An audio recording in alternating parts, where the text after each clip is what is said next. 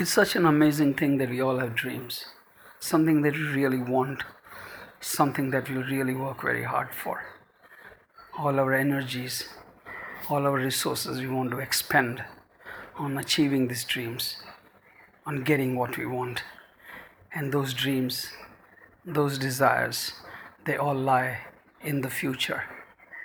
But if we stop and think for a moment, we will recognize that where we are today, what we have today with us, was something that we dreamt for, we desired in the past. So can we also put our energy and our time and our resources in enjoying something that we so strongly desired sometime back in the past? Thank you.